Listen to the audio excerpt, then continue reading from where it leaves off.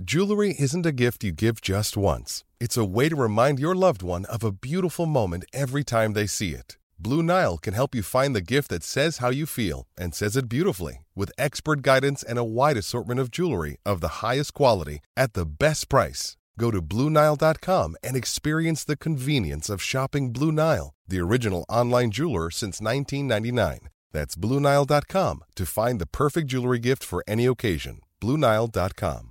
Another day is here, and you're ready for it. What to wear? Check. Breakfast, lunch, and dinner? Check. Planning for what's next and how to save for it? That's where Bank of America can help. For your financial to-dos, Bank of America has experts ready to help get you closer to your goals. Get started at one of our local financial centers or 24/7 in our mobile banking app. Find a location near you at bankofamerica.com/talktous. What would you like the power to do? Mobile banking requires downloading the app and is only available for select devices. Message and data rates may apply. Bank of America N.A., member FDIC. Lafondra looking to get goal side of Font. Lafondra away from David. 3-1 Reading. 3 points Reading. Hello and welcome to another Elm Park Royals podcast in association with Blue Collar Street Food. I'm joined today by two people who actually made the trip to Huddersfield. Give them your condolences. Alex, how are you, Alex? I'm doing better than I was doing last night. Yeah, I mean, I did take the mickey out of you last week for not going to Coventry, so I do feel like maybe you've made up for it this week. Thank you. I'm glad to be back in your good books. Yeah, well, it's a short list. And then also Matt Lansley. How are you doing, Matt? Yeah, echoing Alex, really. Yeah, as Paunovic said, yesterday was one to forget for us fans, I think. I've won for the fans, for almost everyone. Well, maybe not Huddersfield supporters. They probably had quite a good day. But, I mean, where do you start? Give us your thoughts, Matt. Just obviously, it wasn't a good day. Can you take any positives at all out of yesterday? Oh, starting on a high note, aren't we? Well, I think we're going to come on to the worst bits, so let's try. That I got back at 8:30 in the evening and not 9:30. I was able to have dinner at a half decent hour. Christ, I'm scraping at the barrel, really, I think. Yeah, I mean, Alex, you drove all the way. Do you regret that now? No, I don't regret driving, but mainly just because the drive was quite nice. I've heard that the people of Huddersfield are nice too. Except for the steward who told me to come back soon as we left, which I thought was a little bit harsh. But yeah, everybody else seemed nice. Yeah, well, I'm not surprised. It is very much one where I think they'd like to play us every week. Shall we get into the actual action of the game? Reading didn't start the game particularly well, but weathered the opening period. I don't know what we're going to say on this podcast, really. Alex, we didn't start well, did we? No, it's one of the hallmarks of a Veljko Paunovic era Reading team, isn't it? Poor first 10 minutes when we look like we might concede. The first 10 minutes were really, really shaky. And Holmes was beaten a number of times. Low crosses coming into the box from Holmes' side in the first 10 minutes. And it just looked very, very much a continuation of the game against Coventry from kickoff. Yeah, I mean, after that period, Matt, Reading did come into the game slightly. And I think this is probably the only real period of the game to take anything from. Like, Junior Hoylett got into some nice-ish positions. TDB played a really nice through ball to him at one point. Didn't create much, though.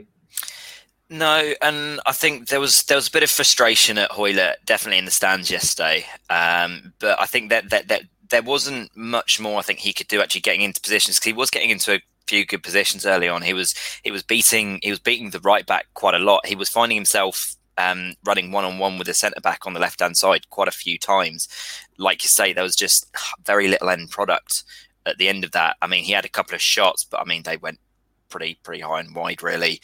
And there weren't really any cutbacks or crosses to note, really, from him, or that came to anything. But I mean, positionally, he looked quite good. I mean, he looked to tire quite early, I think, though, as well. He looked a little bit on the unfit side, but it's his first full game. He's not had a full pre-season. But I think there was, if you want kind of a little bit of hope from yesterday, there was Junior Hoilett in that first bit of the first half was quite good. He was asking questions and causing a few problems down the left. So, Alex, is it surprising that we swapped TDB and Hoilett over from last week when they played on opposite wings, or are we expecting to see Hoilett on that left wing now?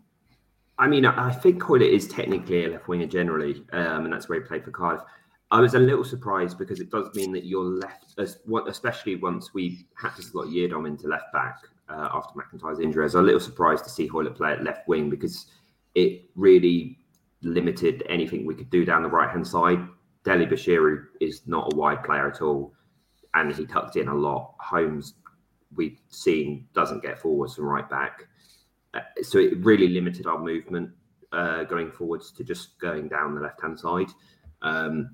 So I probably would have preferred to have seen it the other way around, if I'm honest. But I guess it was a case of if Hoylett's strongest position is left wing, you're already playing God knows how many players out of position anyway. What difference would a two more have made?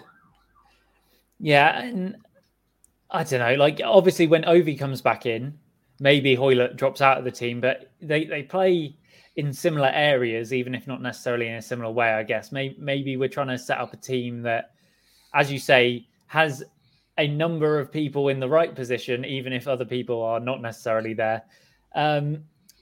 Things sort of went downhill from that point, and Yiadom was involved pretty early on. Sinani had a free kick which hit the post, but then again, Lansey, it was never a free kick, was it? No. And watching it from behind the goal, it was just an abysmal decision from linesman and referee. I mean, Yiadom, he gets, like, you can see it in the highlights. You can see the ball bobbling away. It's like Yiadom gets it. It should have been a corner, but I mean, yeah, it was. I think the ref. We quite often say it about Championship refs, but he wasn't the best. But I mean, yeah, it just wasn't. It wasn't even a foul. It was a corner. Whilst I'm sure he's not listening to the podcast, full credit to Yiadom because it was a great tackle, actually. Yeah. It was a great tackle, but I think that maybe it was sort of indicative of his problems down that side where he just always went to tackle with his right foot. And that's not on Yiadom because obviously he's a right-footed player playing at left back. I don't know what you can expect from that. But I mean, it's really difficult because obviously our left back choices other than Yiadom are very young and very inexperienced. That's changed now with the signing of Baba Rahman. But would you have preferred to see Bristow, Alex, or were you? I mean, with hindsight, it's obviously not happy with how the game's played out. But at the time, were you happy to see Yiadom on the left? At the time, yes, probably, because I think it was a case of, at least this way you get to play Holmes at right back, which we've seen last year was relatively successful. I'm not saying it's like a first choice, but it at least worked. So I guess at kickoff, yes, it didn't seem like the worst decision ever. I think, unfortunately, both of them didn't have a great game. And the two Huddersfield wingers essentially just tore them both to shreds, either because of their pace, in Holmes' case, or because they're not suited to playing, as you say, not suited to playing on the left-hand side when they're right-footed in Yiadom's case. Yeah, and I mean, things didn't get much better for Yiadom as the first goal went in. It's the second time in a week a slip has cost us a goal, really.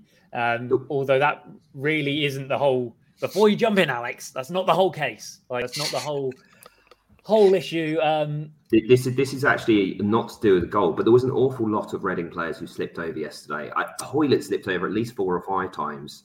Hoilett was the one that slipped over last week as well, I think, for the final goal. I don't quite know what's going on with that. It's not... It can't be that usual to see that many slips in it. I mean, in the first half alone, I can remember at least 4. So what we're saying is sack the physio team for all the injuries and sack the kit man for not providing the right boots. Yes. Is there going to be anyone in Reading's backroom staff left? There's not many of them at the moment, so probably not. No. Well, let's come on to the actual goal, Matt. So Yiadom slips and take us from there. Christ. Yiadom slips, the ball gets crossed, the ball gets put in. What happens in between there is just unbelievable. It was really baffling because so much during the game you saw obviously the two holding midfielders, Rinomhota and Laurent, be split, because Hoylett and Dele-Bashiru, they weren't really coming back. They weren't offering any help defensively. Like, that's obviously not really on them because they've obviously been told to stay forwards. Laurent and Rinomhota were splitting and coming wide so much yesterday. I mean, it was happening time after time, and it was leaving us so open. Obviously, Yiadom gets beaten, Moore starts getting drawn out, and Laurent also then comes out of nowhere and just bolts across, and it just leaves so much space in front of the back four.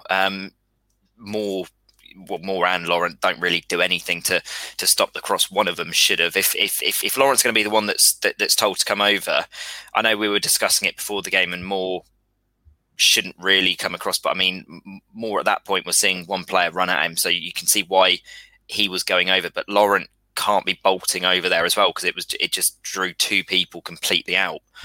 But then, I mean, when you watch the highlights, you see, I can't even remember who scored the goal for Huddersfield, but it's Rinomhota's man. Rinomhota's he's marking him about 30 yards out. They're running back. He drifts off him. Cross comes in. Somehow it goes through Rinomhota's legs. I thought at the time he went to clear it, but he doesn't. I don't know whether or not he's expecting a touch in front or what he's really expecting there.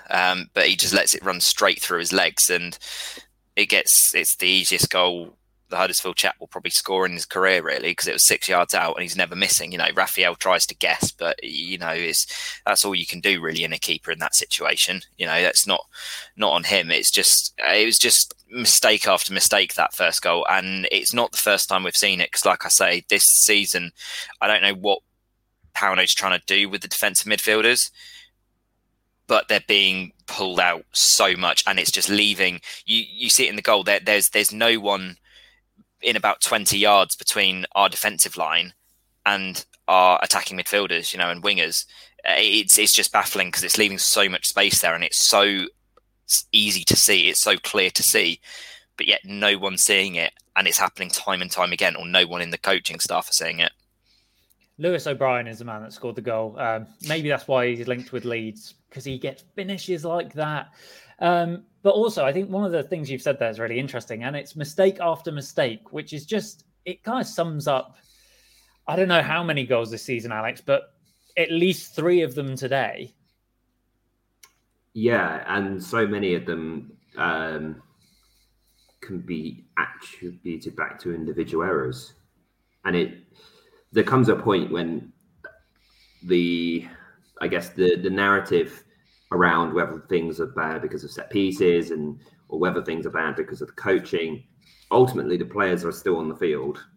And if they make the mistakes to concede goals, they make the mistakes. And it feels like Yiadom slips, Laurent and Moore don't manage to clear it. Rinomhota doesn't do anything, loses his man, doesn't clear it. Raphael makes a valiant-ish attempt to try and save it. I mean, that's what, 1, 2, 3, is that 5? 5 players out of 11. Yeah, I mean, that's 5 players out of 11 who really haven't done anything to try and affect that goal not going in. So yeah, it's very kind of, it's frustrating to watch because although things like Matt was saying that the holding midfield is being dragged wide, it's clearly part of the tactics that they're now playing. Ultimately, we should still be able to defend it was a relatively simple low cross into the area. It wasn't a worldie of a cross or anything like that. It was very simple, like placed ball into the area. So to concede such a simple goal yet again, just absolutely completely frustrating to see that just before half time. Yeah, and so at half time it was 1-0, and I think I posted in the group chat, like, it feels harsh to blame this on Paunovic for all the reasons you've just said, Alex. And I think he will get some blame because, for all the reasons you said, Matt, because he set the side up tactically probably a little bit wrong. But at that point, it didn't feel like we were completely out of the game, did it, Matt? No, I mean, it was only 1-0. You know, you keep it. It's one goal all you need is one chance, as they always say. I mean, did we really look like scoring? I mean, there was glimpses in the first bit of the first half. But, I mean, you can't come out and then concede almost straight away like we did. Like, within 5 minutes, it was just... At that point, you just lose all kind of hope for the game. It's like it was, but yeah, at like half time, it wasn't completely out of it. You would have hoped we would have come out and actually shown a bit more than we did in the first half, because after about 15 minutes, it just went so downhill for Reading. I mean, we were never really in that first half. You would have thought they would have come out with just a little bit of of panache going forward, a little bit of just trying, but it just never materialised really until we were fully out of the game. Yeah, I wonder. It feels like we can see goals at really bad times recently. Like, as you say, you want to come out and you want to go forwards, and then TDB, who is another that's involved in a couple of these goals, makes a pretty rash challenge. And from that free kick, Alex, it's 2-0. I mean, it was a good ball in. Could we have defended it better? I mean, always, right? We did concede, so yes, the answer's got to be yes. So it's a great ball. Don't get me wrong. He's put it in. Thomas has put it into the exact area where defending it is going to be very difficult, right in between the goalkeeper and where the defence are. There's definitely an argument though that, as a unit, one of them needs to be deciding whose responsibility is it. Is that the defence's responsibility if the ball goes over into the danger area behind them and Raphael needs to come and claim it, or do the defence need to drop deeper so that Raphael doesn't have to come and claim it in the first place? Because between them, they've essentially let I cannot remember the goal scorer for the second goal, Pearson, right? They've essentially let Matty Pearson drift between the two groupings of the keeper and the defence, and he taps home from about 5 yards, and it's such an easy finish for him, partly because of how good the ball is. But Reading have literally just let Pearson drift in between them because they don't seem to know really how to defend a free kick, which is or even any set piece, I guess. Currently, they don't know how to defend a set piece, which is well taken and is causing danger. It feels like they're not quite sure still what their responsibility is. Can we clear one thing up though, Alex? That wasn't zonal marking, was it? That was just. It wasn't really marking at all. Let's be honest. No, well, yeah. I know that people. I think that people's frustration with zonal marking is all well and good, but yesterday's goal, A, wasn't zonal marking, and B, we conceded 4 goals. So let's take a little bit of a step back from we need to get rid of zonal marking, because we lost 4-0. What difference? Yeah. If we hadn't conceded the goal from the free kick, we still were probably going to concede again anyway. So. I'm a little bit lost with the narrative on stop zonal marking, because we did it last year, at least with a mix of man to man and zonal, and nobody complained last year when we weren't conceding from zonal marking. So I think it's one of those things that people only ever trot out when it's going very, very badly. Yeah, absolutely. Like, all the teams basically do it now, and it's mainly that we do it from corners and not from free kicks anyway. So I thought that Liam Moore probably should have disrupted Matty Pearson a little bit more than he did. I always feel a little bit bad criticizing Liam Moore because I do think he gets some unnecessary criticism on Twitter based on what has happened previously, but I think it's probably justified in this sense. Let's move swiftly on to the next awful defending, Matt. 3-0. Sorba Thomas, who was very rightly picked out in our preview pod last week with and he takes that chance. He, I've just mentioned Liam Moore. He doesn't do that well on this either, does he, Matt? No, and to be fair, we were warned, like you say. I mean, it was pretty much all they were saying in the preview pod, wasn't it? About Thomas being just the one, really, being the next coming of the Messiah. And I mean, it's a fantastic run, but my God, Liam Moore again gets pulled out to the left. He tries to tackle, but it's just feeble, really. I mean, Moore gets bulldozed for the first goal. Thomas just runs through him. Completely. Yeah. And it's there's no way about it. You know, you can't be doing that. One as a captain, two even as a defender. You know, it's so feeble from Moore, really. I mean, brilliant run. I mean, he takes it from about 40 yards, doesn't he? And just solo runs all the way in, and it's a cracking finish. But again, it's just comical defending, really. And you know, like we said, we never want to give Moore that much credit because he does get a lot of unjustified credit. But I'm sure he will look at himself after that goal. But I mean, again, it's not the first time that's happened to him. My issue with Liam Moore on this goal is I don't really understand what he's trying to do. No. It feels like he's trying to force him wide to begin with, and then he still manages to cut inside him. Yeah, because he kind of backs away from Thomas. He looks like he's trying to push him wide, but then he backs away from Thomas, so he lets Thomas kind of like walk back inside again.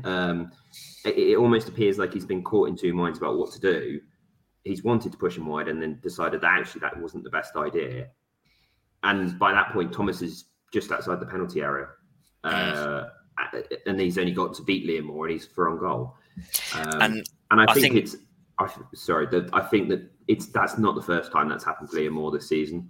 It seems like it's a bit of an ongoing theme that he gets caught in two minds quite a lot, not really knowing what he should be doing when someone's running at him one-on-one, whether he should be kind of pushing them out wide or trying to take them on. And he seems to look back at previous Reading players. It's very similar to what Chris Gunter used to do, where he kind of stood off a player and let when a player was running at him. And Gunter often got a lot of criticism for that, I know, even if it was sometimes the correct thing to do. But as a central defender, I'm not sure you can really just let a player run almost directly towards the goal like that from so far out. I do think it is worth noting, though, because obviously Yiadom was so high up the pitch late. I mean, that's why he was pulled. Obviously, we were pushing for a goal. It was 2-0 down. It was a classic counter attack, really. So you know, Moore had a tough job right from the start because I mean, he's looking at Thomas running from him from the left, where you know Yiadom usually would be. You know, he's in a position that he doesn't want to be in, really, there, because he's having to now try and contain someone running at him from about 40 yards because he's got no left back there, you know, and it's not really. Yiadom was high up, obviously, like I say, because we're pushing, but Moore is in a very tough position there. Right? Like he needs to do better when he puts the tackle in. That's granted, but I mean, it was, you know, if you watch the highlights, you'll see there is about 20-30 yards of space that he's got until he almost gets to, you know, 30-20 yards out, you know, the edge of the box when Moore finally comes to him. Yeah, I think that's a really interesting point, actually, because something I was going to say as well. It feels like even from the preseason games, our left back has been incredibly high and we've been leaving that space open a lot. And I'm surprised that we haven't found a way to fix that yet. I mean, in fairness, TDB, again, is terrible on this goal. He almost gives the ball away, passing it to Swift, and then passes it straight to Huddersfield. And he's also the left CDM, I think, at that point. And just he's then higher than he should be. And yeah, as you say, leaves that massive open space. But it's another that feels like a combination of individual mistakes and Towner getting it tactically wrong. What I would say in Liam Moore's defense is that John Swift also does not put a tackle in after he gets by Liam Moore. Obviously John Swift has done a lot of good things this season. Maybe tackling isn't one of them. We'll move on to the final goal. Alex, just please tell me what Michael Morrison is thinking of, because I don't know. I didn't actually realise Michael Morrison was there for the last goal. Well, he wasn't. That was the problem. He turned up about 4 minutes later. So, it was good of him to join the party, after the goal had actually gone in. Holmes is beaten on the left by Thomas again, I think. Yeah, Thomas. No, it wasn't. It wasn't Thomas. It was. Was it Koroma? Koroma. It was Koroma. He's beaten easily on the left again. Holmes gets about a 2 or 3 yard head start, and Koroma just knocks it past him, and he's gone. And you could, as soon as Koroma goes past him, just inside the Reading half, he's pretty much given the freedom of the Reading end to kind of advance towards the goal. And once he's in the penalty area, it's a simple knock across to Ward to knock it in. There's really very, very little defensive challenge there for Koroma. He's not really put under much pressure at all. Liam Moore tries to get in a block once Ward's got the ball. Doesn't, it's too late by that point though. Raphael tries to come out to claim the ball from Koroma. Doesn't manage it. Koroma cuts it back, and Ward's got a tap in. And then Michael Morrison arrived. Michael Morrison was. I don't know where Michael Morrison is for that goal at all. Well, so he pushes out right into where our defensive midfielders should be to close down Ward.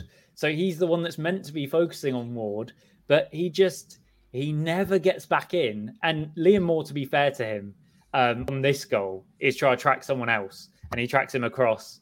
And in my mind, it's 100% Morrison's fault. Well, mixed in with Holmes not managing to make a tackle.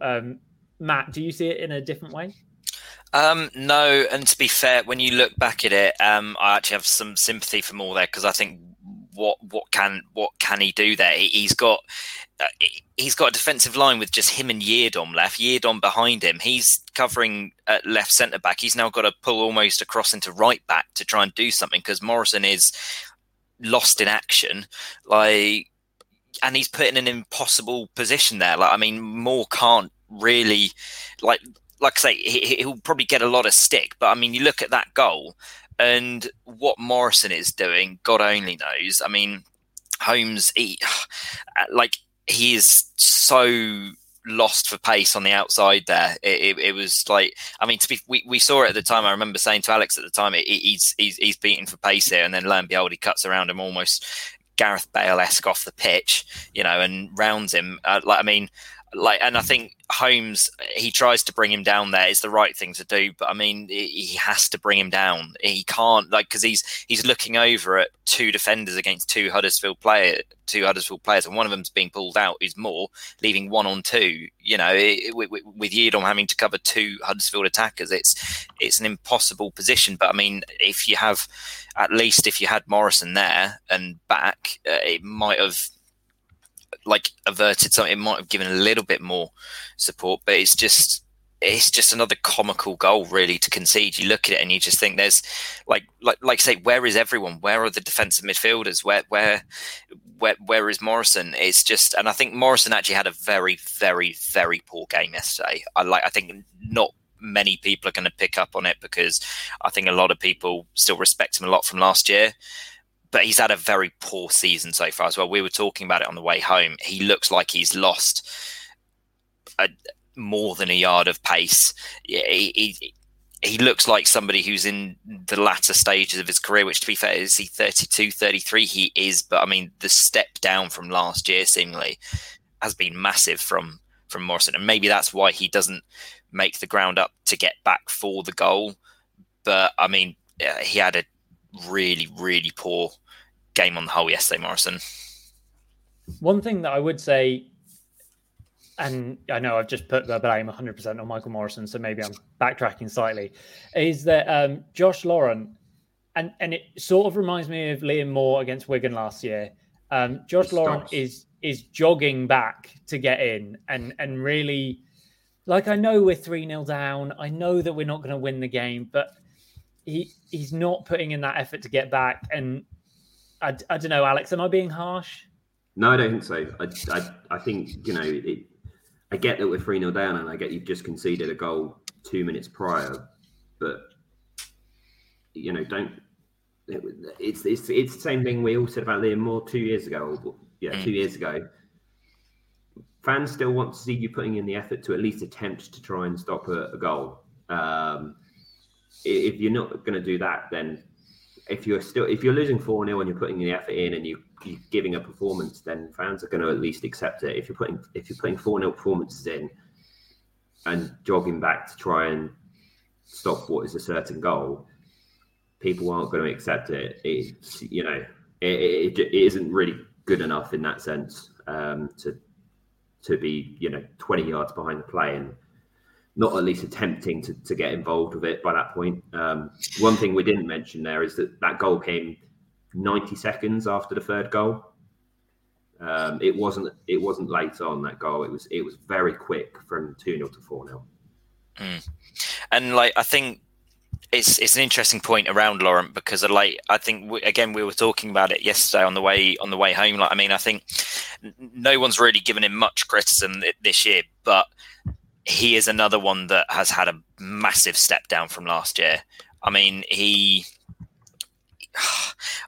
again, I don't know if it's the way that we're setting up differently and he's being pulled out of position more because he's having to cover the fullbacks so much more, but he's not even close to the player that he was last year. I mean, I think did some people kind of overhype him last year? Some people might have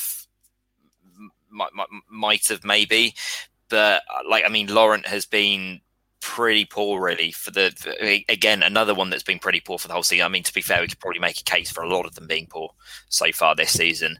But again, you look at two of the best players from last year, Morrison and Laurent, and they're nowhere near the levels they were last year. So I guess you can draw your own conclusions, but I think he's probably one that's probably escaped a lot of criticism this year when he probably could have headed some of them, and fourth goal yesterday being prime example. Yeah, I think the fourth goal for me kind of sums up all the problems that we have in the club, in total. I guess.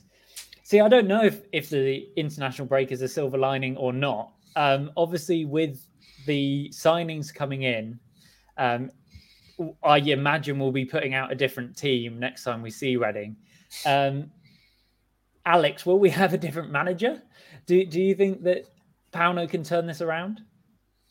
I don't think we'll have a different manager. Whether he can turn it around is a different question. I don't honestly know is the answer. It's not a 5-game stretch of us being poor now. I know that Pauno said yesterday in his interview after the game that it's not relevant to look back to last season and look at the last 15 games from last season when we were also very poor and struggled to defend then as well. And I think I saw a stat yesterday which said we've conceded at least 2 goals in 7 of the last 8 games now. That feels like a statistic that's pretty damning against the manager. I think he's going to get given a little bit more time still, if only because we've brought players in. Now, you don't have to give him that chance, I guess. But it feels like the chance needs to be given to him just to see if anything changes once you're given players who are of a slightly higher quality in those positions where we've been lacking. I think he's probably on the edge, though.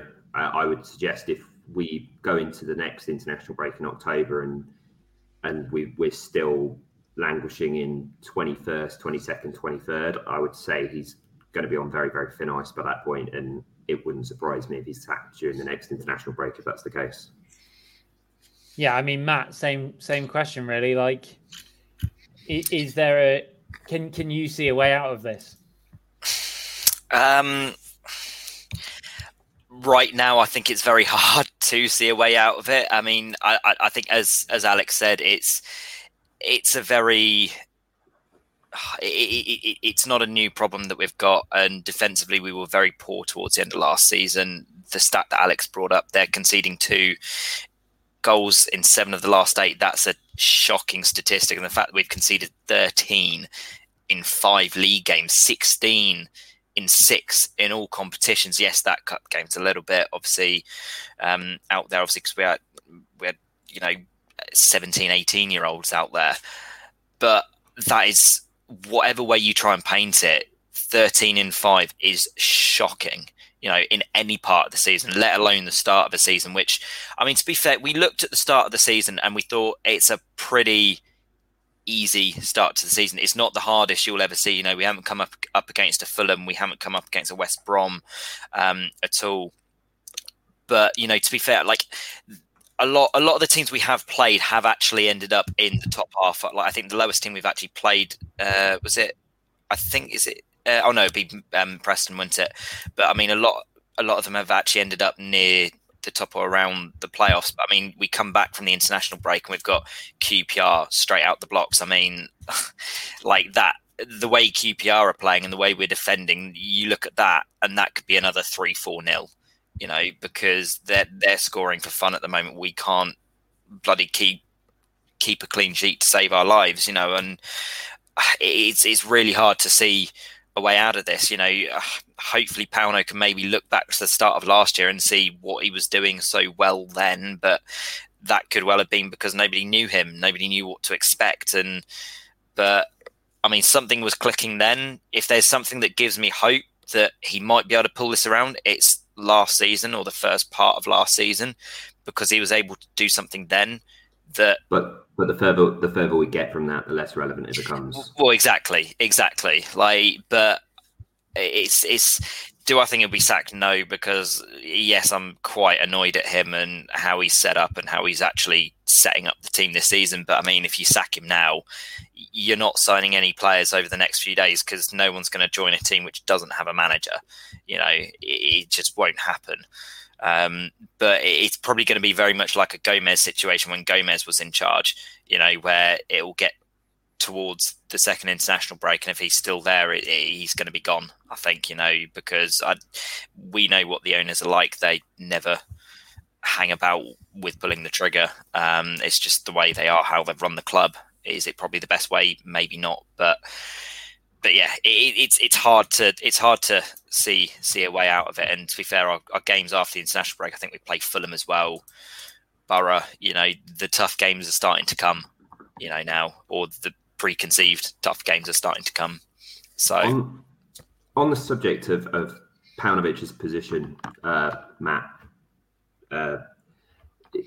if we were to get rid of Paunovic at some point in the next 6 weeks, let's say, would anybody actually trust the club to end up making the right decision in terms of the next manager choice anyway?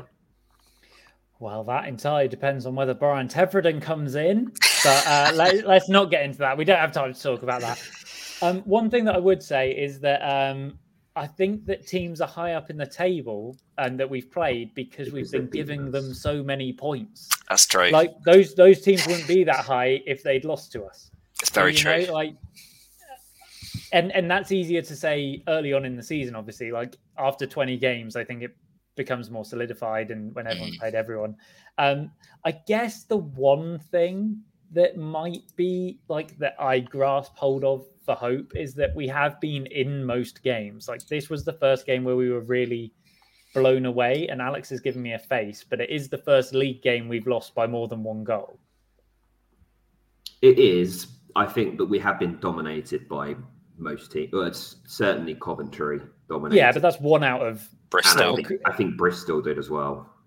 Bristol. The Bristol game was a little bit of an anomaly because we were 2 down in 10 minutes.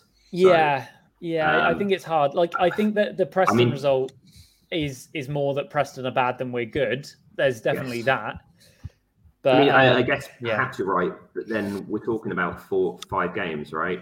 So yeah, and we've lost 4 of them, so it doesn't.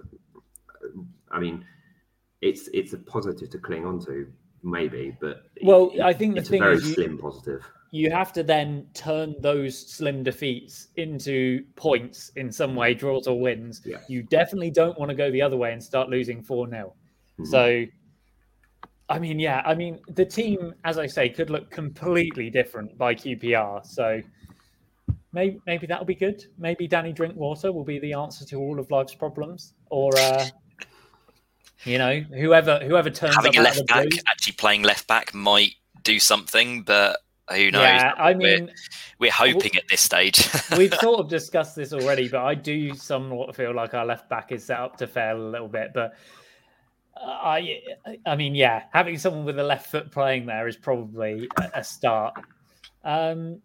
We've taken 40 minutes, and I doubt anyone really wants to listen to 40 minutes after a 4-0 loss. So maybe we should wrap this up. Alex, do you have any final words? Thank goodness we got 2 weeks off from watching Reading now. Well, actually, quick one. The women's team are actually in action on Friday, and you should watch that because it's on Sky against Manchester United. They kick off the WSL League season. I'm not sure if we're going to do anything for it, but I'll have a party on my Twitter, if nothing else. Matt, any other final comments? Let's hope the women's team can restore a bit of pride to Reading. Let's hope they can get a win. Because sorry, go on. Yeah. Because I mean, like Alex says, thank God we've got two weeks off from watching watching the same crap that we have for the last few weeks. Let's be honest, because it's just been dismal.